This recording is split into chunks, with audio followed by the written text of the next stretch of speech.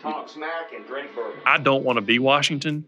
It's not my intention to run over anybody, but I'm not going to let you abuse the process either. Welcome back, friends and listeners, to Bourbon in the Back Room. It is hard to believe, Joel Lurie, that we are starting our third season of Bourbon in the Back Room. 2023, we're in the thick of the legislative session. We've already had a great guest on the show, Speaker of the House, Murrell Smith, our friend who was elected in that amazing year of 2000 when I was also elected. And we're going to have another great guest on the show. But in the meantime, Joel, a lot of things have been happening in the State House. Well, Vincent, before we talk about the Bourbon Briefs, join me in a toast. I have got a bottle of Garrison Brothers. It's got honey infused in it. And, you know, you mentioned 3 years. That's 3 years of me drinking bourbon on top of the wine I drink. Well, and the fact that you never drank bourbon until we started the show. We're doing well. Cheers. And, Joel, I had another little bit of news I wanted to share with our listeners. It might not be exactly South Carolina related, but it's to our neighbor to the north, my friend Josh Stein. I remember him. You actually had me host a fundraiser for him, the Attorney General in North Carolina. I did. And speaking of that, he called me today and asked if you would host another. And I told him, of course you would. Thank you on behalf of the Luries, thank you for spending our money, Vincent. You'll remember Josh and I got to be friends. We were both Rodell Fellows in Aspen, Colorado back in the early 2000s. And when I ran for governor, he helped me greatly. He was a legislator in the North Carolina House and then a senator. Anyway, Josh is a wonderful guy, and I'm excited to see him run for governor of North Carolina. All right, let's jump into Bourbon Briefs. So, Vincent, a big event happening this Saturday. I'm sure you're scheduled to be at the State House. The former president, Donald Trump, is hosting an event. He will be joined by our senior senator, Lindsey Graham, surprise, surprise, our governor, Henry McMaster, who was the first public official, I think, in the nation to endorse Donald Trump. But here's what's interesting. Which led to him becoming governor. And explain to our listeners how that happened. That's because when they asked, well, this is, of course, hearsay, but I know it to be true.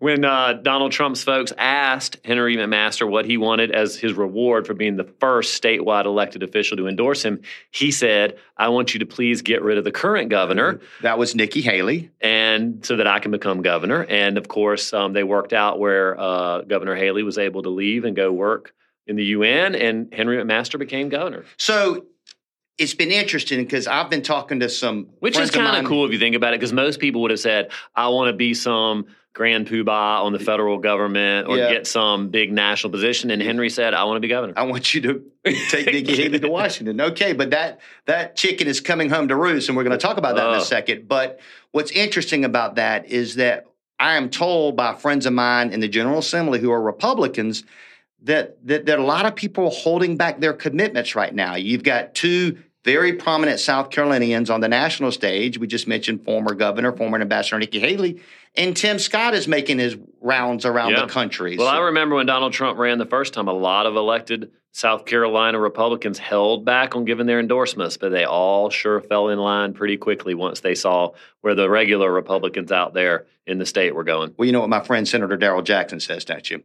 Democrats fall in love, Republicans fall in line. All right. Okay, speaking of Nikki Haley, Vincent, let me play a clip for you. She was on Sean Hannity recently, and as I have been predicting for some time on this show, I think we're only weeks away from a big announcement. Here she is in her own words. As fun as it would be to announce right now, yes, we are. I just got rejected. Go ahead. We are leaning in. I mean, look, it is time for a new generation. It is time for more leadership. It is time for the fact that we really start to take our country back. We cannot have another term of Joe Biden. And we have to remember, too, we have lost the last 7 out of 8 popular votes for president.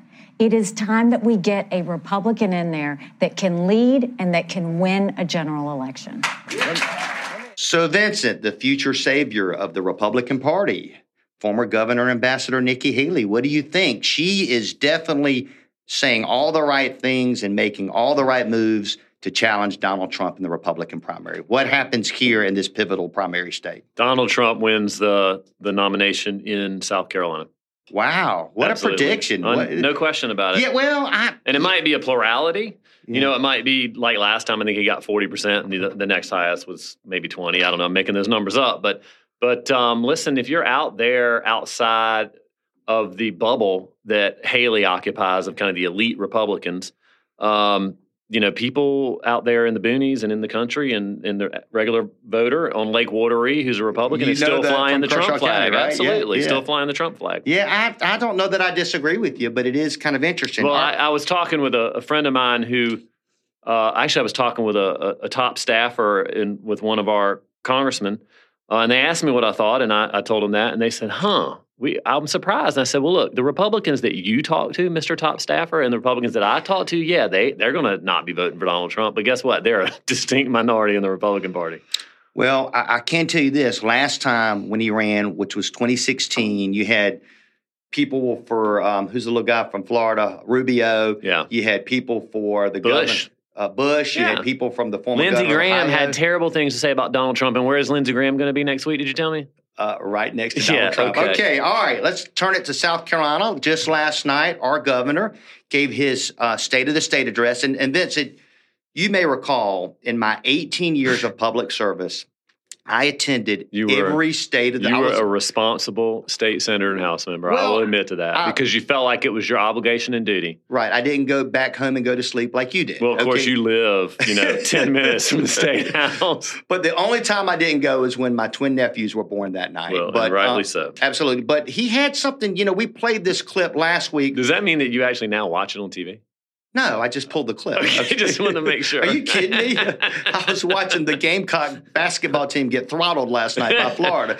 Okay, but are you? But he said something. Remember at his inauguration speech, he started talking about changing the way judges are picked. And I want to play a clip for you and our listeners because he took a giant step forward last night, Senator Sheen. Here we go. Governor McMaster, State of the State. South Carolina is one of two states in which the General Assembly selects the members of the judiciary. It appears that the confidence in this arrangement is waning. Speaking to members of the General Assembly, Governor Henry McMaster says South Carolina should look to how the federal government picks its judges. Gubernatorial appointment of all judges with the advice and consent of the Senate requires no reinvention of the wheel, will inspire the confidence of our people, and will encourage more excellent attorneys to seek public service. We should do that. So, Vincent, I assume that was the 46 senators that were clapping. Because what do you think the 124 members of the House No, I'm assuming it was the people in the audience that Henry had invited to the... Some of the people in the gallery. The gallery. What do you think about that, though? I think that if you just think of the logic of that, you'll understand how crazy it is. Think of the, quote, confidence people have in the federal judiciary right now, because they don't. Because they think the presidential appointees are highly political and highly partisan, and they rule based on the party that nominated them, the party affiliation. Contrast that with our state judges, where they have to build a coalition of Democrats and Republicans to be elected, and partisan people rarely get elected to judge in South Carolina. Just the logic of saying the federal system is somehow builds confidence and works better is pretty crazy. The alternative to that... Wasn't that the same guy that said we don't need Washington in South Carolina? That's so funny. He's like, let's do what the feds do. The other alternative to that is even worse, which is popular election, which means that we don't want that here. That judges go and raise money and they run as a partisan, and they basically get the big companies and rich lawyers get them elected. We probably have the worst system except for every other system. Yeah. No, there's no easy way to do this. But what's interesting to me, Vincent, and just to remind our listeners, 170 members of the legislature elect these judges. Right. 124 House members and 46 senators, which means even though a senator represents 3 times the number of people as a House member, that House member's vote counts just as much as a senator. And I can tell you, I think there was a time where somebody ran, because when we have these elections, they do the roll call of the Senate vote, got almost all the senators and still lost the election. Because these elections can be won and lost in the House, right? It's true, but there's a difference in structure and power in state government. For example, only the senators vote on the confirmations of the gubernatorial nominees. Sure. So in that sense, senators have all the power in the General Assembly related to gubernatorial nominees, and the House members have none. But and remind our listeners who voted for Catherine Templeton at DHEC and who did. Who is that? That's right. That's where we're at now. Who is that? All right. Well, thanks to Mary Green at WIS-TV for allowing us to share that clip. The response to the State of the State last night, Vincent, came from our old friend, Ronnie Sabb. Let me play a quick clip from Senator Sabb. He and I were texting this morning, and just what a great guy. And I was just so happy to see him give the response. Senator Ronnie Sabb. Ladies and gentlemen, the Republican leadership in the South Carolina legislature has made it clear that two issues will be taken up, the debate of which will significantly impact how we live in our state. Your elected officials will debate over a woman's right to health care and spend tax dollars for private purposes. So, Vincent, Senator Sabb just laid out the really two primary concerns he has with the Republican agenda this year, that being a woman's right to choose, and we've talked a lot about your favorite issue, abortion, and then, of course, school vouchers, using public tax money to help fund educations in private or religious schools. Ronnie Sabb, you've served with him. Tell our listeners about Ronnie Sabb. Well, Ronnie was my suite mate in the South Carolina Senate. I loved having Ronnie in the same office as me. He's just a good and honorable man. We need to get him on the show, Joel. We need to get him on the show. Ronnie is brilliant, well-spoken, does not take the floor a lot, but when he does, people listen. And he's also an amazing lawyer, by the way, from down in Williamsburg County. It was interesting that he was tasked with the response to the governor. It's kind of a thankless task, truthfully. It used to be that it was kind of... You and I have both done it. We did. Right, and it used to be like when we first did it, it was kind of high profile.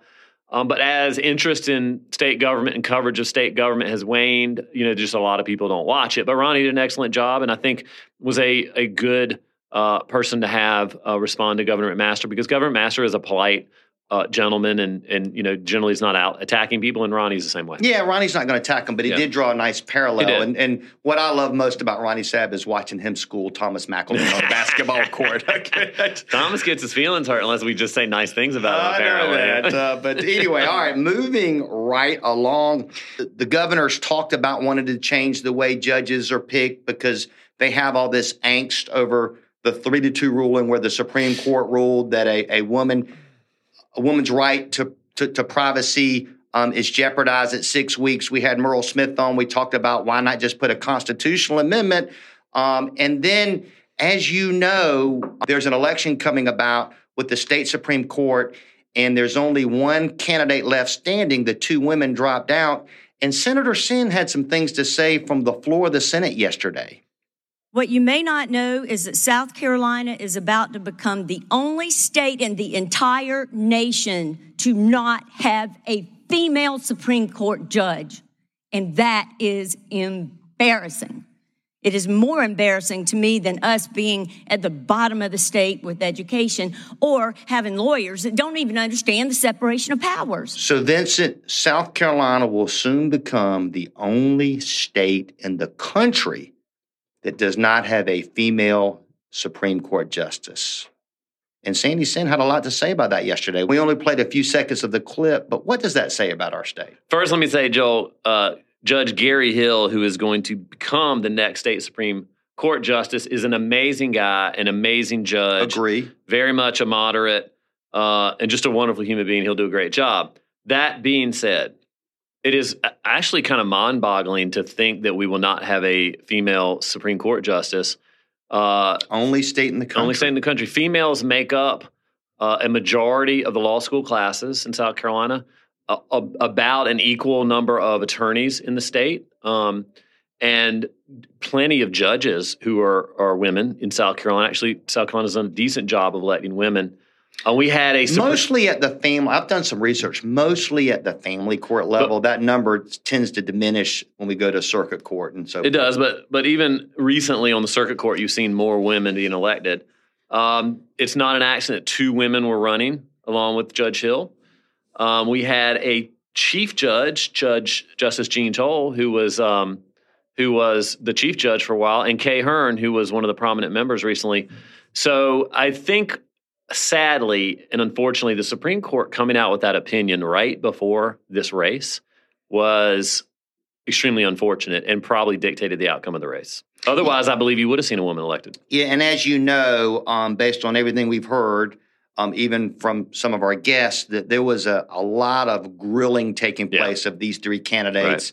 about what their position may or may not be on abortion. It just sets up a situation where this looks like a litmus test, and it's unfortunate, which we'd avoided through legislative election for all these years. Yeah, and it just feels like it's I don't know, it just has a very bad feel to it. I agree. So, all right, we're going to take a quick break and hear from our sponsors, and we'll be right back. I am with a really good friend of mine. She's the vice president of the Group and Individual Division at Blue Cross Blue Shield of South Carolina, Stephanie DeFries. Hello, Stephanie. Hey, Joel. Thanks for having me. Stephanie, thanks for being here.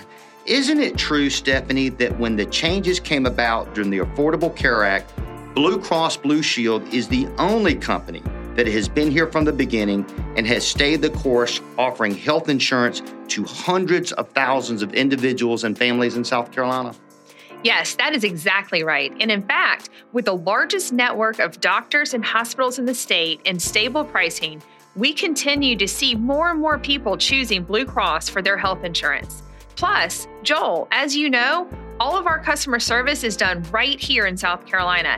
And I think people like that fact that they are working with someone local who can assist them. That is awesome. Stephanie, thank you for being here, and thank Blue Cross Blue Shield of South Carolina for being a sponsor of Bourbon in the Back Room. All right, Vincent, we're back. Wrapping up Bourbon Briefs right now. This issue, we talked a lot about it last year, death penalty. Yeah. And there, 40 or 50 inmates scheduled for execution sitting on death row. They can't be executed. Tell our listeners why and what's happening in the State House. So, Joel, as you'll recall, last year, the South Carolina General Assembly passed a bill that would allow the use of the electric chair, which has not been used in a long time, or alternatively, shooting people in the head.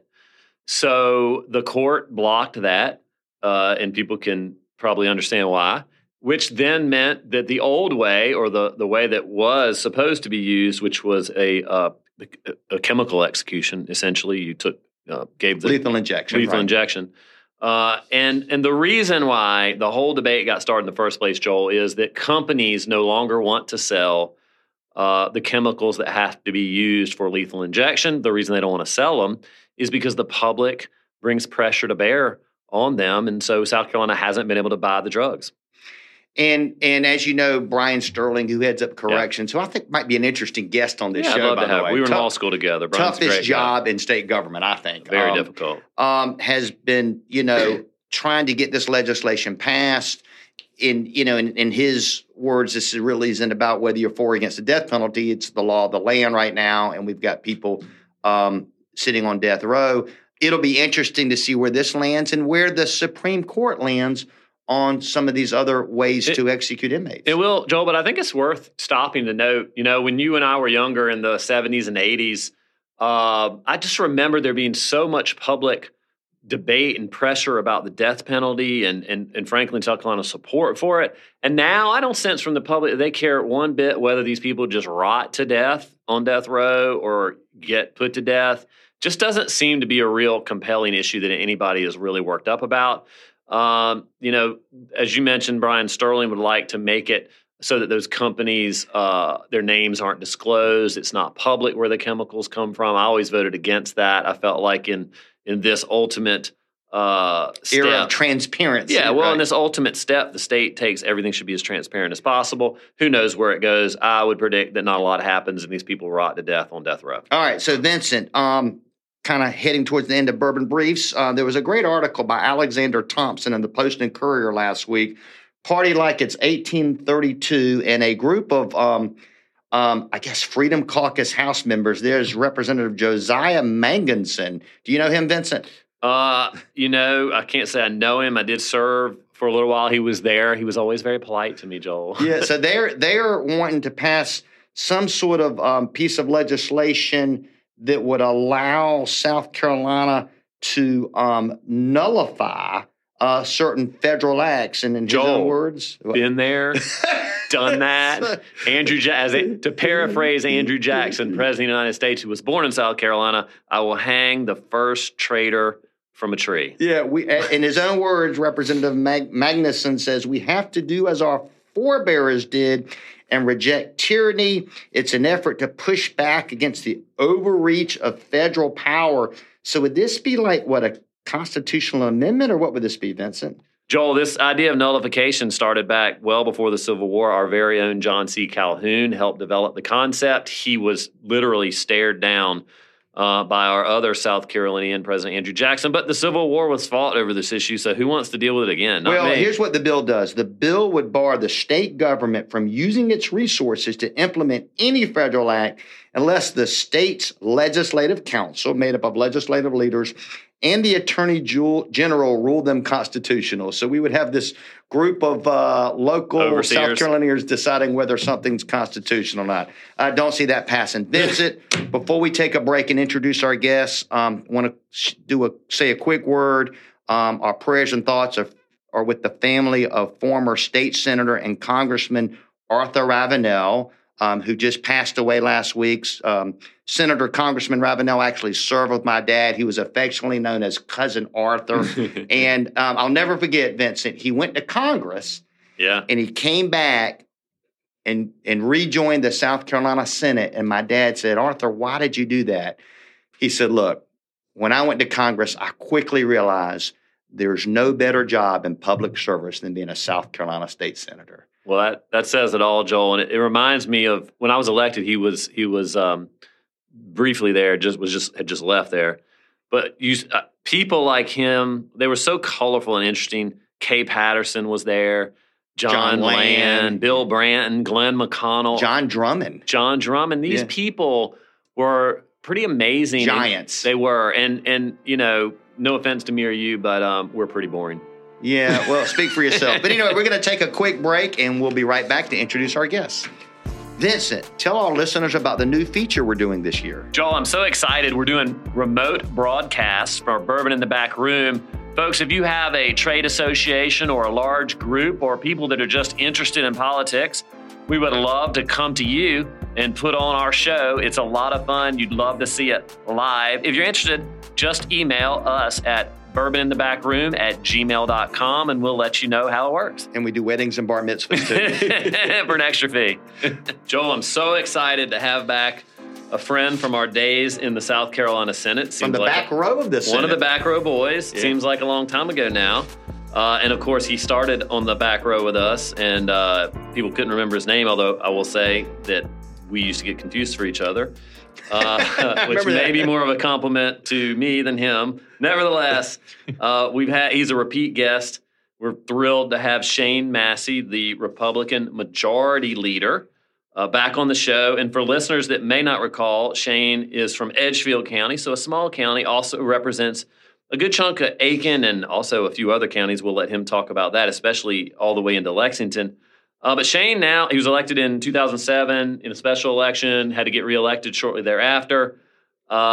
And you'll remember that he became majority leader a while ago now. So we'll look forward to talking to Shane about what's changed in the South Carolina Senate, what he sees happening this year, and what's going on with Shane Massey himself. So Shane, welcome to the show. Thanks, guys. Thanks for having me back. Vincent, I really thought you were going to tell the story about my newborn daughter seeing you on television and saying, "Daddy." It was a great compliment. Let me tell you.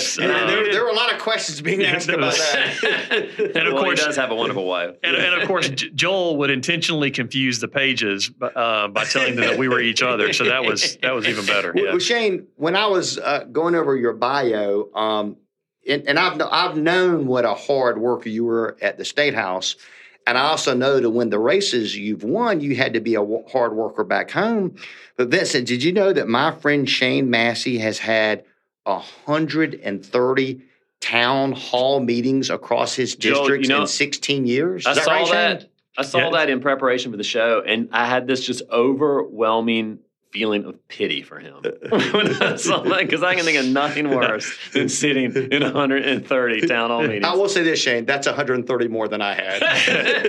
Joe went to neighborhood associated meetings. It's actually probably a higher number now. In fact, I've got one tonight, as a matter of fact, in Graniteville. So looking forward to that. Tell the folks in Graniteville we said hello. I used to like getting over there. They're good people. Yeah. Tell us about your district, because, I had it easy. I had Richland County, a little bit of Kershaw.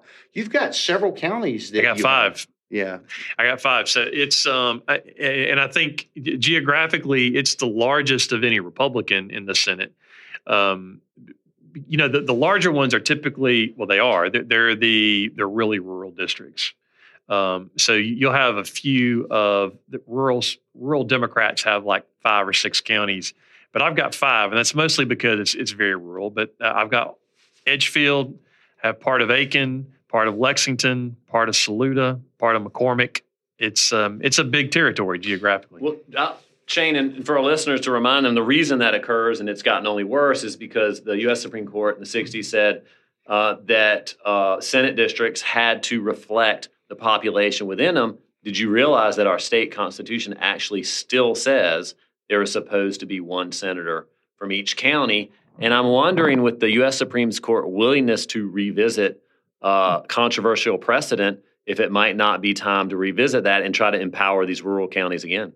I think that might be a good new case for you to take on. That's what I was thinking too. Yeah. but is especially there enough money in it for them? I can do some. But and as you know, because you represented rural South Carolina as well, and often you and I were teaming up on rural versus urban issues. But for rural South Carolina, especially some of these counties that just get divided up, it is very hard for them to have someone in Columbia who can speak for them. If you've got a small county that's 20,000 people and you've got 3 or 4 senators representing portions of that county, I mean the reality is that none of those senators have to care too much. Right. If you wanted to ignore it, you could. Now I don't. That's where I'm from. And I think there are a lot of other people who work very hard at that as well. And I'm not suggesting anybody ignores it, but I think the counties are sensitive to that. They are. And of course, there's nothing like your own hometown people as far as who you really care about. As much as I love looking out for Chesterfield County and Lancaster County, honestly, Camden was always first. Yeah. All right, Shane, if I remember correctly, your children, was Blair pregnant when you first ran? Is that right? Or were your children born either during the campaign or once you started serving? How old are your kids now? I have a 14-year-old daughter and a 10-year-old son. Both of them were born in election years, and Blair told me she's not doing that again. Been there, done that. Yeah. No, so when I first ran in the special in 2007, she was not pregnant. But in 2008, just before, I had to run again because the term was up. And for our listeners, he ran in a special election in 2007. Tommy Moore, who had that seat for 20 years plus, ran for governor against Mark Sanford in 2006, lost, and then left his position in the Senate to go work in the private sector. Joel, another fact our listeners may not recall or may not know is that Shane Massey had a brief run for the U.S. Congress. And Shane, I was thinking about this the other day. That was very brief. It was, but think about this. Like, that was in the late 2000s, I think, 2006. It was the 2010 election. Okay, 2010. Shane Massey, very well, if he'd have been elected, could have been the Speaker of the House in the U.S. Congress this last time around. I mean, look at the competency of the people there. And look at the terms before they usually get elected to the high leadership position. That wouldn't surprise me at all. Shane, the luckiest thing that happened to you was that you didn't finish that campaign for Congress successfully. I told a lot of people after that one of the best decisions that I made was getting into that race because I enjoyed getting around the state and meeting people and meeting a lot of new people, learning things. But an even better decision was deciding not to do it, getting out of it. The longer that went on, the less interest I had in living in Washington, and I was not at that point. I had a newborn daughter who was just two years old, and I was not going to be an absent father. So getting out of that, and especially upon reflection now, everything that's going on, I'm glad I'm not there. So whose seat is that? Is that Jeff Duncan? Jeff Duncan, and Jeff does a great job for me, so I'm happy he's there and not me. I remember we were on the back row talking to you and Wes Donahue about that. And not that they were seeking advice from me. Wes has been a guest on the show. Which didn't stop me from giving my opinion. And I just said, Shane, dude, you just got here, man. And I'm so glad you made that decision for you and for South Carolina and for your family. Tell us what the job of the Senate Majority Leader is. It's as the former Senate Majority Leader Harvey Peeler would say, it's the chief cat herder, which it's a lot of work, right? I mean, it's a lot of work to try to keep up with everybody and to make sure you have an idea where people are on issues. And then I've been a little more engaged with it too, so that I'm very involved on the floor and trying to help keep run the floor on issues and try to move things along. But I mean, there's a lot of work. Well, Joel and Shane, my observation when I was there, it was already emerging. And of course, I haven't been there in 2 years, so I'm sure it's continued. The majority leader is a partisan leader. You know, you are the head of the majority party. And typically in the Senate, that's all it was. You know, you would try to shepherd your Republicans in one direction and you would try to win on issues. But my observation of you is that you grew the role into somewhat of an institutional role. So, for example, in the motions periods, motions now, at least when I left, they look to you to make the motions, whereas before they might have looked to the president pro tem of the Senate. You, I believe, maybe have some appointment powers to conference committees, or you consult with whoever about that. It seems like you've taken on more of an institutional role that is not just partisan. Speak to that. Is that a correct observation or not? Well, yeah. I mean, you know, and I'll say this too. You know, one of the first things that I did when I became majority leader is I reached out to Nikki Setzler, Senator Nikki Setzler, who at the time was the Democratic leader, who is now, by the way, the longest serving state senator in America. Yeah, what a great. We got to get Nikki on the show. And you know, and he's close to being the longest state senator in South Carolina history. Saw that. He is very close to Senator Gressett. And he served with Senator Gressett. Think about that. That's wild. That's crazy. Yeah, anyway, I interrupted you. Go ahead. No, that's cool. Yeah. So, yeah, I mean, you know, one of the first things I did was I reached out to Senator Setzler and I said, look, we need to talk, man. And so Senator Setzler, very gracious, very nice guy. But we established a relationship where we were talking every week. We would meet physically every week before a session, and I also tried to be very, very direct and straight. Look, here's what we're probably going to try to do this week, because as part of the majority, you get to set the agenda mostly. So here's where we're headed. Because I didn't like getting surprised, and I didn't want to surprise him. I wanted everybody to be on the same page with that. And now, you know, I was disappointed when Senator Setzler stepped down from being the Democratic leader, but I have a good relationship with Senator Hutto as well, and we talk, and we're doing well. What's the spread now? Is it 30-16? It is. Well, that was something I wanted to address with you. When you got there, you know, the body was actually pretty closely divided between Republicans and Democrats. One of the reasons your seat you ran for was so hotly contested was it was held by a Democrat. It was a swing district. Now the numbers aren't even close. How has that changed the Senate in your time?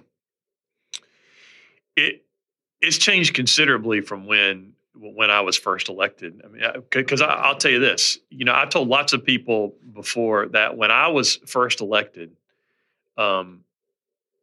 most of the Democrats in the Senate would not have fit in very well in Washington. Right.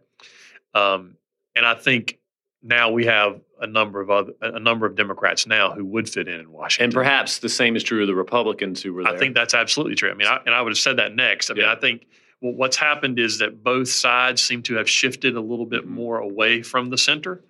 So I think that has changed. Now, I think since the 2020 elections, when it became a 30-16 split, that's changed a lot of things too. And it was more, so before that it was 27-19, it's 30-16 now. But the change was more than just flipping 3 seats. The change is, it really did change the governing philosophy in the body. And that's had an impact because, you know, when y'all were there were several Republicans who had been elected as Democrats. Sure. Right in the 80s and 90s. And then they switched parties in the 1990s or the early 2000s to survive. And those folks are kind of moving out. You could run the table with that group of Republicans and the rest of the Democrats. Because you had 19 Democrats, as you said, so all you needed was 5 Republicans. Well, it also allowed the Democrats to ensure that their more extreme or liberal members didn't get out on a limb because they had a reason to try to bring them toward the center to build a governing coalition. But it wasn't a governing coalition. It was a coalition that sometimes worked, sometimes didn't. You know, Shane sat on the back row with us for a number of years. Was he the guy that used to attack leadership who's now in leadership? You know, I did that when I got there too. So, but my point is, like, we worked on the same issues together. We were able to do that. Yeah. No, that's right. And I try to. I think that's still important. that you listen and that you try to work with people. And because still, look, a lot of the issues, and this surprises people lots of times, but a lot of the issues, the breakdown are not traditional partisan breakdowns. The issue, many times the breakdown is still rural versus urban, or the coast versus everyone else. And frankly, with the coast getting more and more population, that's even more of an issue. True. But we've seen that more now, I hear you say, even though that's still true, there are now more partisan breakdown than there would have been 10 years ago. There are some, and frankly, some of that comes from the 30-16 split too. But that does happen, and you know, I think a lot Washington trickles down. Absolutely, people only look at Washington politics. They rarely know what you're doing in the state house. That's right. You know, I remember you telling me from the gubernatorial runs that you want to go around and talk to people about state issues, and they don't care about that. Yeah. They want to talk about what they saw going on in Washington. All politics is national. Yeah. So that's a real that does have a real impact on us as well. But I will say this: I do think that the Senate is still less traditionally partisan than what you find in the House. Yeah, we do a very good job of trying to work together. And as I told everybody on the first day of session in 2021 when we adopted the new rules, I don't want to be Washington. It's not my intention to run over anybody, but I'm not going to let you abuse the process either. Sure. So sometimes, you know, I get guys on my side who get very impatient. They want to try to move things along. We've done a good job of restraining what could just be a raw exercise of power every moment that the Republican Party is in the body, but you still get what you believe are important. And look, when Democrats aren't close, frankly, there's no reason or excuse for that not to occur. So I think to uphold decorum and process is a pretty major accomplishment. Yeah, and you want to keep the tradition of the Senate. Yeah. Let's jump right into the session. We played a clip earlier in our Bourbon Briefs last night. The governor gave, was that his 6th? I think it was his 12th, but I'm not sure. No, what state? No, he was going, I don't know, whatever. He gave his State of the State address. It was his 23rd State of the State address. That's right. Anyway, though, Senator Massey, one interesting issue that we've talked a little bit about is this concept of changing the way we elect judges. And he has, you know, for the guy that ran, we don't want to bring Washington to Columbia. He wants to adopt the Washington model, which a lot of states have. I'm just teasing with him. But does that have any traction? He wants to appoint the judges and let the Senate confirm them like you do cabinet heads. Are our friends in the House even going to entertain that notion? No, you know, I was interested in that. I kind of chuckled when he said it because last year we had a pretty intense conversation about the Senate having confirmation power for the state election commission director. That's exactly right. And I was accused of a power grab from that. And then last night he offered the power grab, I guess. but like I do think they're going to have to be changes to the way that we elect judges because there are too many people now who think that it's not transparent, it's not open. And there are a number of ideas on that. But I think it's important to remember this. One, our way of electing judges with the legislature is constitutional. Absolutely. Right? It's in the Constitution. Right. And so to have a program like what the governor outlined or what Washington follows would require a constitutional amendment, which first would require 2/3 vote in each body. And I think that's a difficult sell. Yeah. But then there are drawbacks to that too, right? You get a much more political body. I mean, look at our federal courts.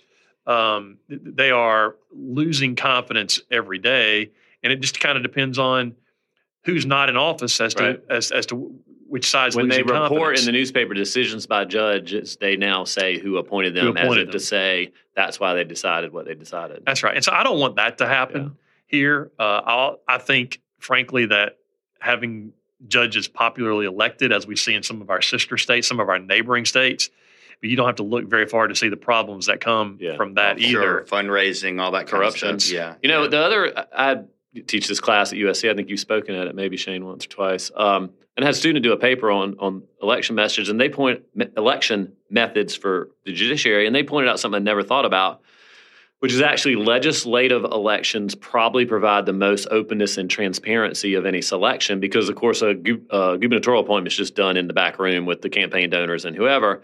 But the legislative elections are done in public. There are public votes. They are screened and vetted in public.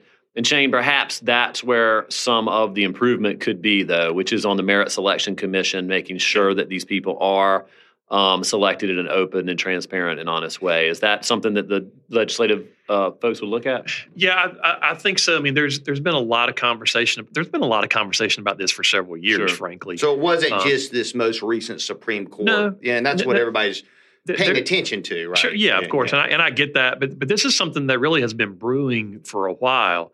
Now, I think probably the recent Supreme Court opinion and the election that's coming on its heels, those things combined probably gave more fuel to it, to that movement. But this is something people have been talking about for a while. But it's going to have to be something, Vincent, that people, you're right, it is open, but there are concerns that it's not as open as it should be. Right, and perhaps it's got less open than it was even 10 years ago. And I think that's one of the problems as well. And plus, the way that the system is set up is that Judicial Merit Selection Commission, they screen based on qualifications, based on conflicts of interest, financial improprieties, things like that. But then no matter how many candidates are there and no matter how many candidates are qualified for the position, they get to pick 3 that they want to push out. Allowed any candidate found qualified to be. I actually broke up a fight one time, truly a fight between Jerry Govan and Jim Harrison. Remember that? Jerry had several of those fights. Yeah, because this is a true story. I know. Scott Talley and I asked Senator Talley about this. We were in the judiciary. We were both House members, and we heard all this furniture being thrown around, and somebody goes, "Oh, they're going to kill each other." And we run in there and open up the door, and Jerry Govan had Jim Harrison clutched by the throat. All of his buttons had popped off of his shirt, and Ben, what was his name? Ben somebody, I forgot his last name. Rick Quinn's brother-in-law. Yeah, Mustang, nice guy. He had Jerry in a headlock, and Talley and I had to carefully unwind this. And it was all because of that bill, because Jerry wanted to present a bill. This was a bill being pushed by the Legislative Black Caucus at the time to bring all the candidates to the floor of the House. Listeners, only on Bourbon in the Back Room can you hear about the fights that occurred in the back room of the General Assembly. Maybe if they'd have drank a little more bourbon, it wouldn't have happened. Well, the funny thing is that that was the same year. It was only a few weeks after the famous Janet Jackson wardrobe malfunction at the Super Bowl. Where are you going with this? I'll tell you in a second. It was only a few weeks after that, and I had a reporter call me, and they said at that time, Representative Lurie, we understand you were in the room. Can you tell us what happened? I said, it was just a conversation malfunction. All right, Shane, let's move from the judiciary to some issues that you guys are facing. We had Speaker of the House Merle Smith on the show last week. He said that one of the House's top priorities would be bills focused on vouchers or school choice. Take your pick as to how you want to call it. But what's the Senate talking about doing in the field of education? Yeah. It's school choice is what it is. But so this was the issue that the Senate started with this year. Okay. In fact, we had a lot of conversation about it today. Today, we were talking earlier about how we try to run things. So I'll tell you, in 2 years, the last 2 years, we've invoked cloture one time. Well, 2 times. Today was one of them. Really? We had to do it today because we're in a situation where you really got one senator who's just kind of, he just doesn't want it to happen. And I get it. Who is that? It's Senator Mike Fanning from up in Fairfield.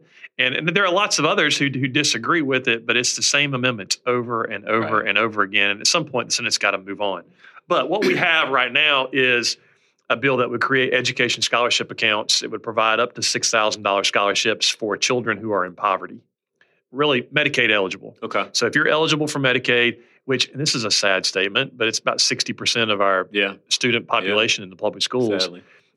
It would give them that scholarship that they could then choose to use at private schools or even at a public school in a different district. Didn't the House pass this last year and y'all just ran out of time? Because this was the bill that Merle was talking about, right? He was talking about it. I don't recall if they passed it in the House or not. So the Senate passed a bill last year. The House passed there were different versions. The House wanted to do a pilot program that was much more limited. Ours was more expansive. And then when it went to conference committee, it kind of morphed. Sure. Shane, do you recall how much this costs?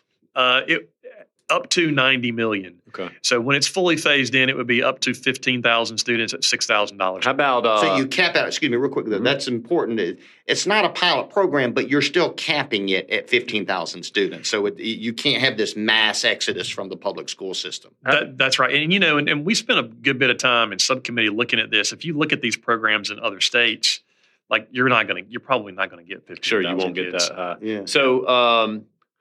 Shane, how about homeschooling? Would parents be able to pay themselves $6,000?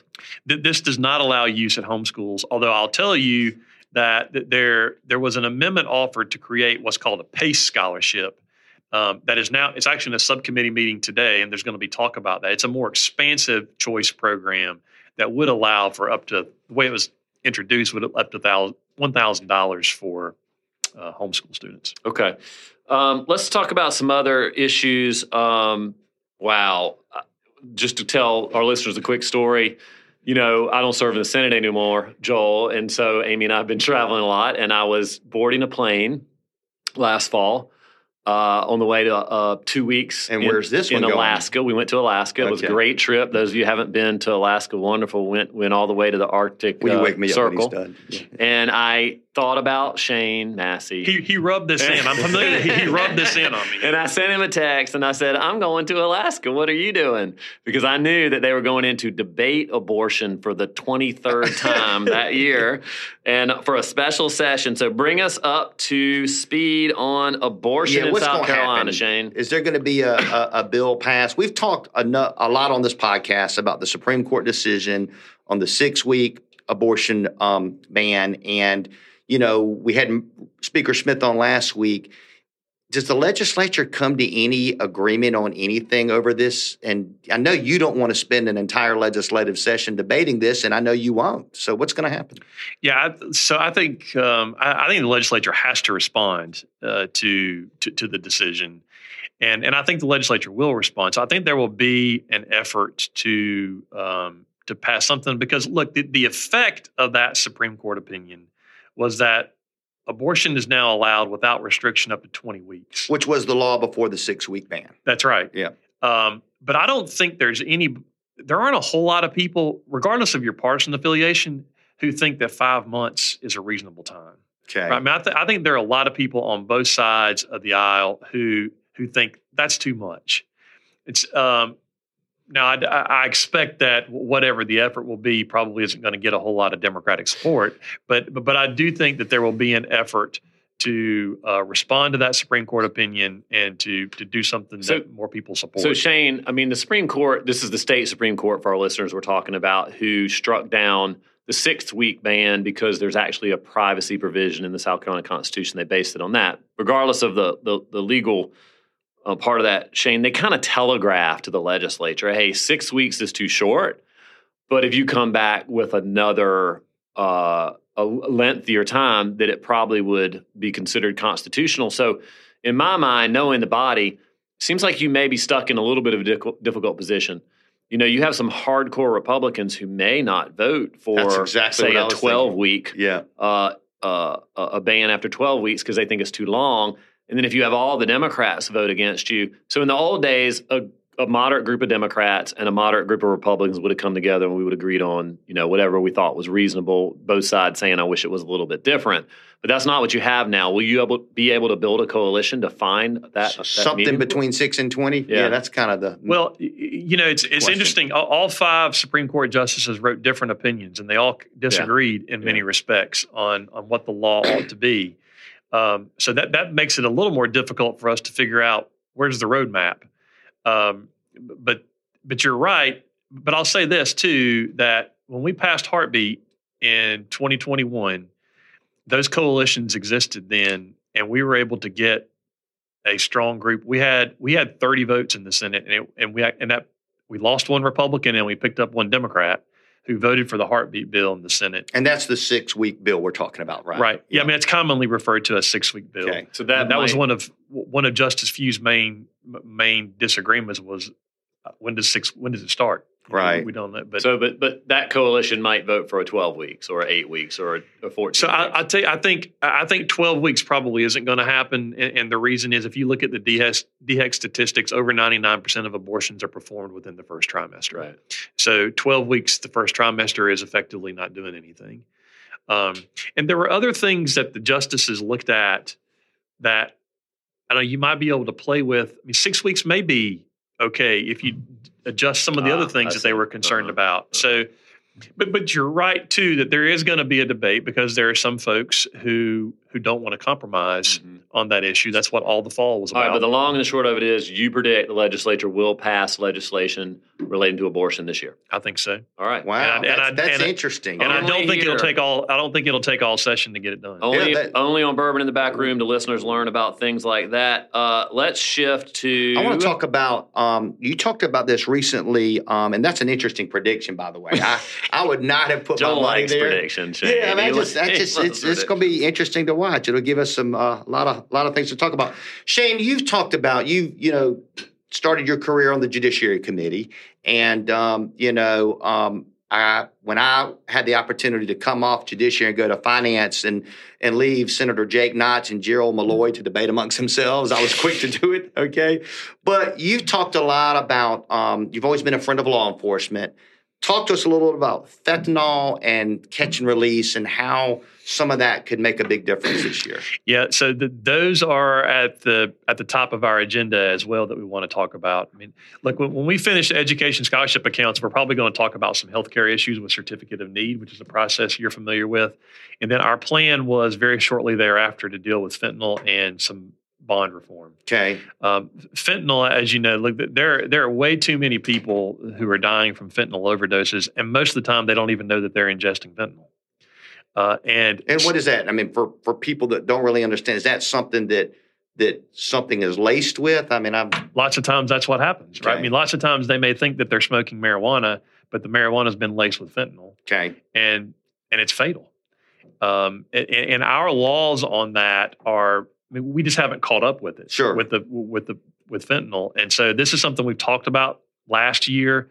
We didn't quite make it across the finish line, but I think we're going to try to push on this hard to try to get at these dealers. Yeah, it's a real problem. It's a problem, man. Yeah, it really is. And so I want to talk about bond reform because Joel, before we do that, while we're on that topic, medical cannabis. You passed it in the Senate last year. Will we see it passed again this year? There's been some conversation about trying to bring that up again. I just hope we don't have a 3-week debate like we had on it last year. But it was a first impression thing on the floor. It was pretty incredible that we even got it to the floor. Yeah. Probably couldn't have happened a few years back, but it happened now, and we had a really good conversation about it. I think if it comes up, I think the Senate would likely pass it again. But don't you think it needs to come in the House based on the Tommy Pope ruling now? Well, it is, and that was a bad ruling. Yeah. There's still some bitterness about that. Yeah, just to remind our listeners, the bill passed the Senate. I think I heard you speak about that and ruling. The Speaker Pro Tem, who was presiding in the House of Representatives on the cannabis bill, ruled that it was out of order, said that it was a revenue-raising bill and could only originate in the House, which really had not happened before on a bill like that. So, Shane, if the Senate is presented with a bill that's substantially similar to what they saw last year, they likely move it on to the House again? I mean, except for one member, it's the same makeup in the Senate as it was last year. So I mean, that would be my expectation. So we asked Speaker Smith about this last week, a couple weeks ago, Joel, if you'll recall, and he was non-committal. I think he said that they would be likely debating it, and he pointed to law enforcement as the biggest hurdle, I think. Is that still true, Shane? Yeah, it is. I mean, and I'll tell you, this was a tough one for me because law enforcement has some pretty persuasive arguments on it. You know, on the other hand, I would much rather a person in pain be able to use non-addictive marijuana as opposed to opioids. Sure, exactly. And that's the argument that Tom makes. Right. Tom I mean, Davis. it's tough, right?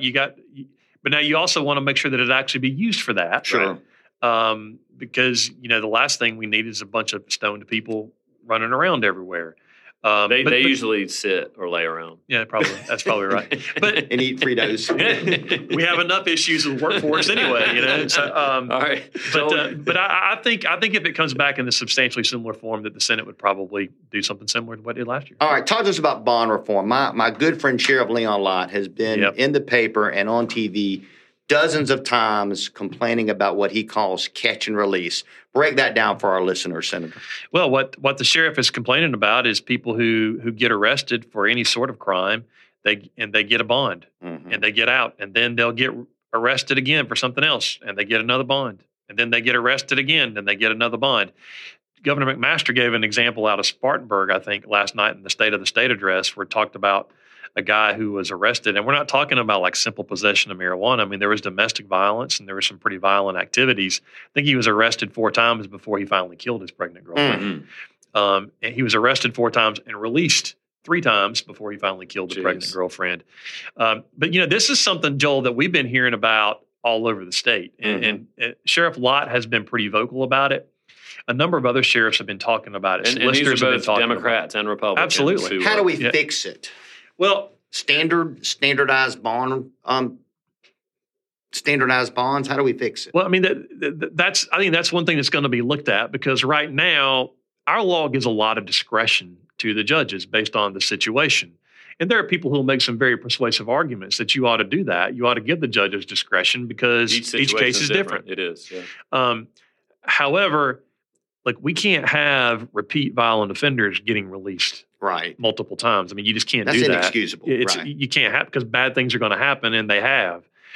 So I think we're going to have to look at the discretion part of that. You're going to maybe you put limitations, like if you got a bond and you get out and you violate the bond, you don't get out. Yeah, and maybe you instruct the court specifically to look at repeat offenders in a different category than first-time offenders. And that's I think sort of the rub is in it, right? That's the problem. I think it's the repeat offenders. Yeah. I don't think Sheriff Lott is complaining about somebody who gets arrested, gets a bond, gets out, and then they don't have any problems with this person until the trial comes up. What I hear them complaining about are people who are repeatedly arrested and given a bond every time, and they keep committing crimes. It's an insult to the victims and to the community at large, and law enforcement. I mean, they get very frustrated by that. I mean, and I just really wish you guys good luck on this, you men and women of the legislature, because I think it's a reform way past due. Senator, I got one loaded question for you, but before I ask you that, any other issues over there percolating that we haven't talked about? We've talked about certificate of need, school choice, abortion, judicial reform. Anything that we need to keep on our radar? Yeah, I mean, I think this is something we talk about every year, but workforce development is a real challenge. I mean, employers, whether they be large or small, are struggling finding people to work for them to do the jobs that are out there. And we've been doing a really good job over the last 10, 12, 15 years of recruiting industry to the state.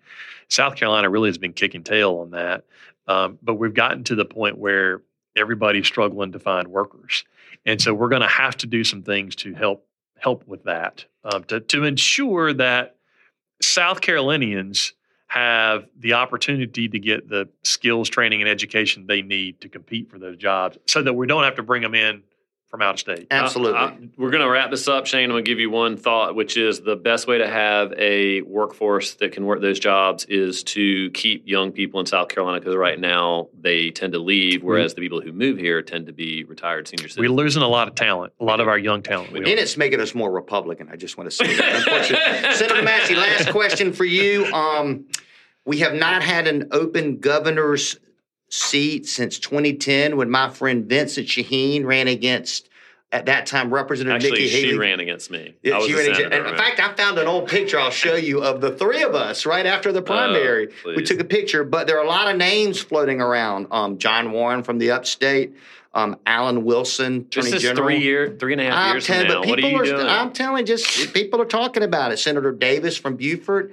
Anybody talking about this other than you? No. Yes, no, absolutely not. But I want to know about Shane Massey. Is Shane Massey a name that we should keep an eye on for the 2026 gubernatorial race? I don't know, man. I've always approached these things and you see what doors the good Lord opens for you. But I'm planning to run for the Senate again next year, and I don't know. I mean, I may have missed my window, but I've been blessed by serving in the Senate. I represent some really cool people, and I've been able to do some important things, and I appreciate that opportunity. And I don't know that I want to screw that up. Fair enough. You could use the slogan that I adopted for Vincent in 2010.